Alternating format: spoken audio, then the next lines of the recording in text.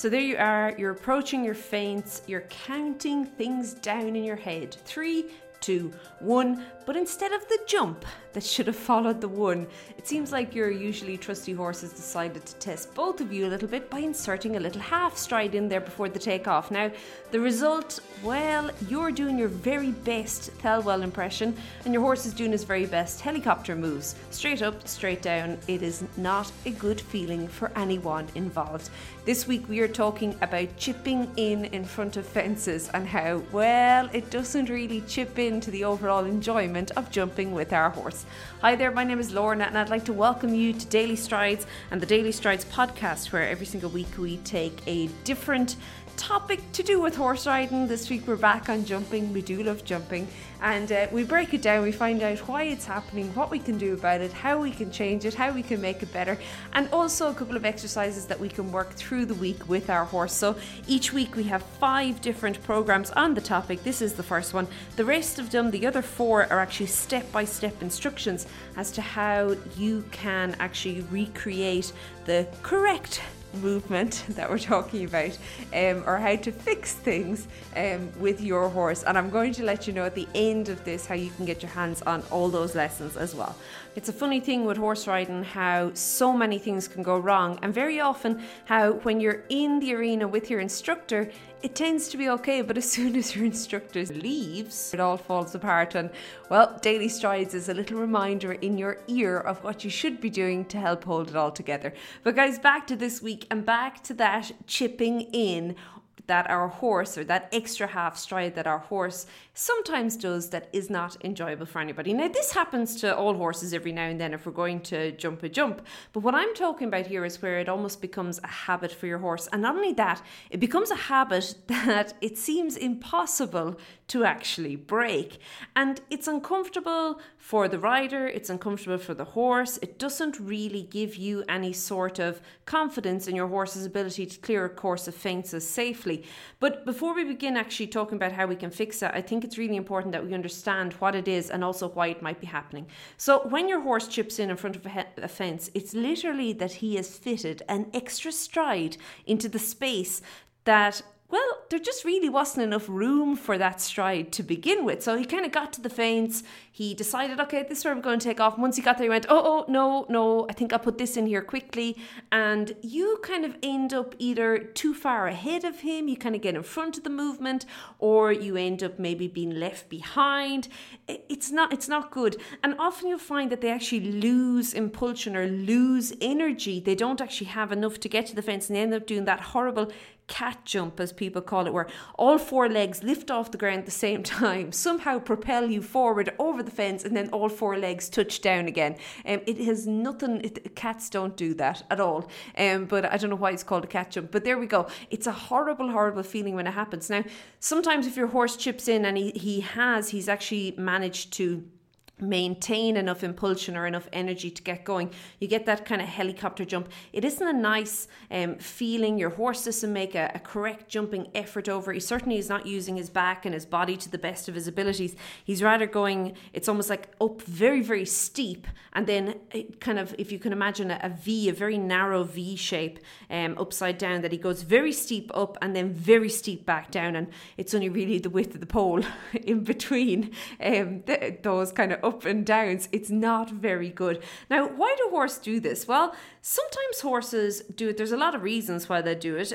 Sometimes it's just that they happen to actually reach the fence at the wrong time, or at the wrong area, the wrong place. And you'll find that, as I mentioned, sometimes, and I think in all horses kind of careers, you will meet this every now and then. But when a horse begins to really start to do this all the time, or become a chip-in addict, we need to look at why he's doing it. So let's go back to rather your approach to the fence. Is it rushed? Is he leaning or pulling on the reins? Is he being a little bit heavy on the forehand? Is he moving forward, or are you literally having to kick and scrub every single stride just to get to the base of that fence? Now, when we're talking about the rushing and the leaning, it's very often a lack of training. And it might also be a lack of confidence in the horse. He's kind of the opinion, let's just get this done. Okay, let's just get from A to B as quickly as physically possible. Now, what often happens is when the horse begins to rush like that, the rider's reaction is less than helpful, in that the rider ends up preparing for the jump and getting into their jumping position or folding into their jumping position a little bit too early. And this, of course, kind of throws the horse off balance a little bit more, and even kind of almost compounds the whole problem of the chipping in to begin with, okay? So that's one way that things can happen. Now, the other way is that your horse is not actually taking you to the fence at all, okay? And that, again, can also be a training issue. It might also show that he is not very confident in his jumping abilities, and that you need to maybe go back to the start with that as well to help him, I suppose, build his confidence. So once you have really discovered why your horse is indeed chipping in the fence, whether it be a confidence issue, he's anxious, he's rushing, it might be from being ridden by a rider who maybe lacks confidence, is going into their jumping position too early, and of course that's a whole vicious cycle on its own, or it might be that your horse is not really responsive to your aids. You can then start looking at working around it. So what I would suggest doing, and I know it sounds so boring, but you need to go back to flat work initially. So you need to start improving your horse's general responsiveness, and not only that he understands the aids in the saddle. So he knows what you are asking and what you are requiring of him when you do something. So does he listen when you half halt, or do you find yourself pulling and having to haul him literally to steady things up a little bit? Does he move forward when you ask him to do so from your leg, or if you're having to click and kick like a crazy person before he pays any bit of attention to you, well, that is definitely a training issue, and you need to begin working on those before you start jumping. And I know it sounds so boring and it's like, yeah, but people always say that. That's because it's correct, okay, and it works. So if you are having issues with that, I would suggest definitely going back to basics and kind of mastering those basics before you move on to more exciting, and I'm using air quotations here, things that you can do with your horse when you're in the saddle, okay? So your ability to half halt with your horse, but what's really important is half halt while keeping your horse moving forward is vital to approaching a fence, and being able to do so in canter is even more important, because remember, when we jump with our horse, we generally do it from canter. I know every now and then we do jump from trot, but in the kind of long and the short of it, it is mostly from canter when we're jumping. So being able to have a really rhythmic, a balanced canter that you're able to then make little adjustments inside of is really, really important. And not only that, it's also important to keep in and bear in mind that a horse that is kind of chipping in front of a fence generally has confidence issues, and he needs a rider who's going to be able to allow him to build his confidence in a really controlled, a really patient, and a really systematic sort of a way that he can kind of build on kind of step by step and get his own, or his confidence in his own abilities, rather than all the while depending on the rider. So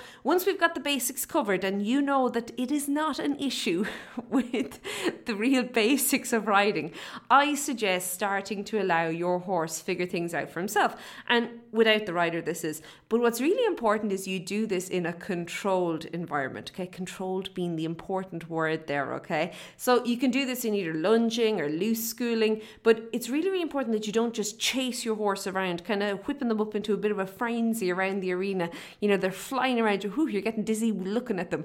They're going so fast. It's really important that it's controlled. And not only that, that you're creating, it's kind of an optimum jumping environment for your horse, that he can really, really begin to work things out, not that to build that confidence level in himself, okay? So I like using loose jumping for this, and I find that using 2 jumping efforts and having a correct kind of a measured 2 non-jumping strides in between them is a great way. You can use the first jump, generally cross pull, to set your horse up correctly for the second fence. And what it does is it gets your horse meeting the fence at the correct distance, and he can begin to figure things out out for himself. Now, it's really important that you keep in mind that the correct jumping distance for your horse may not be what the standard jumping distance is. And I suggest allowing your horse to work, first of all, in what he is comfortable with before then beginning to make adjustments within that, so as you're getting to a more standardized jumping distance between your fences, okay? Or I suppose non-jumping distance, whatever the case is, okay? A distance between your fences.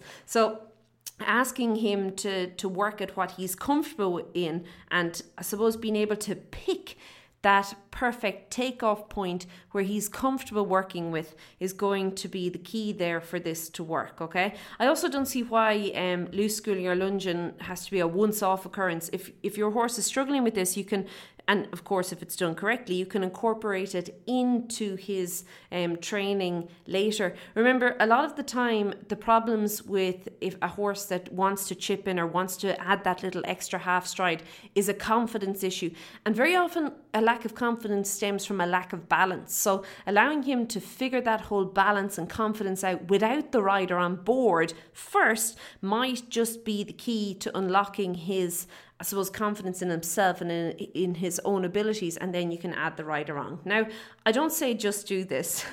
We can't just do this. So what you can begin doing as well is start working on both you and your horse over ground poles. I love ground poles. They are brilliant, okay? So you can start just with a single ground pole, cantering over it. Remember, all the while you're paying attention to the rhythm of the canter, to how balanced it is, that you're not rushing in front of it, and not only that you're beginning to pick that point where your horse is going to take off over the canter pole. So while your horse is busy becoming comfortable with this whole approach in the canter, being able to carry himself nicely, coming into the canter without changing anything and having to rush or having to maybe back off your leg, whatever the case is, that he's just nice and comfortable going over this, you can then begin to focus on seeing your stride. So this 3, 2, 1 jump. And of course the jump is going over the pole, okay?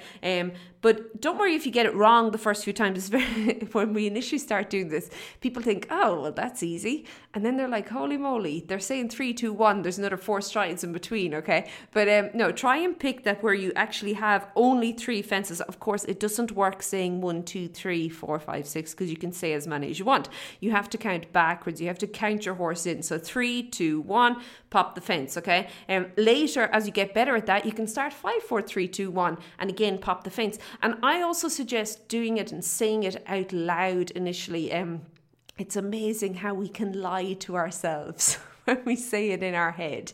Whereas if it's out loud, it's there, it's said and done, you can't change it. If you're wrong, you're wrong, okay? But using that that kind of counting yourself down will begin that you can start to see the stride. But not only that, it also helps you to wait for your horse to jump the poles, okay? So what I mean by this, I mentioned earlier that sometimes the rider ends up in the jumping position a little bit early. And with a horse that is continually chipping at fences, it almost trains the rider to do this as well, okay? So you having to wait to get to the pole, the 3, 2, 1, and you can just say wait, wait, wait, jump, or whatever the case is, whatever kind of suits you and works for you, that you then follow your horse over the pole rather than throwing yourself at the pole or at your horse's neck and at the pole, okay? Really, really important. So doing that exercise helps with that. And not only that, it kind of helps get that rhythm in order. Now, once you've got that mastered, you can then begin putting second or third ground poles there. So you're putting the poles at related distances to each other.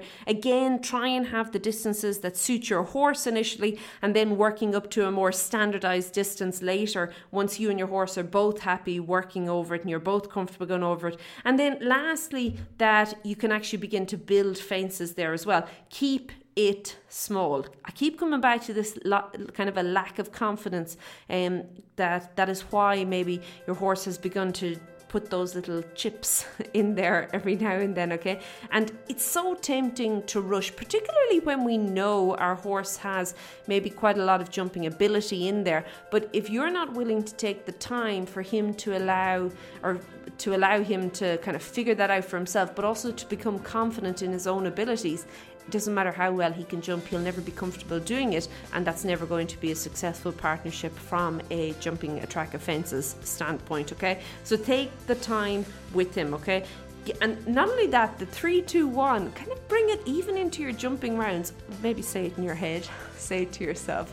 You don't have to go around shouting it out to the world. But you can use it from then on, that you can really begin to start seeing those strides. And not only that, when you can see them from further away and you can actually see, whoops, I'm actually going to meet that fence a little bit wrong, that is where you can begin to make adjustments so as your horse won't feel the need to have to keep on adding those extra half strides in. You can actually begin to reach the fence in a way that is comfortable for both him and you, and that will also give you the best possible chance of clearing the fence when you get there as well.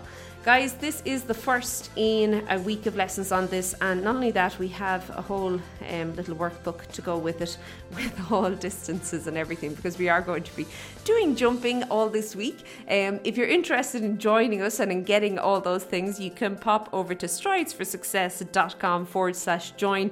We would absolutely love to have you. I hope you have a super week. Keep well, and I'll chat to you soon. Bye.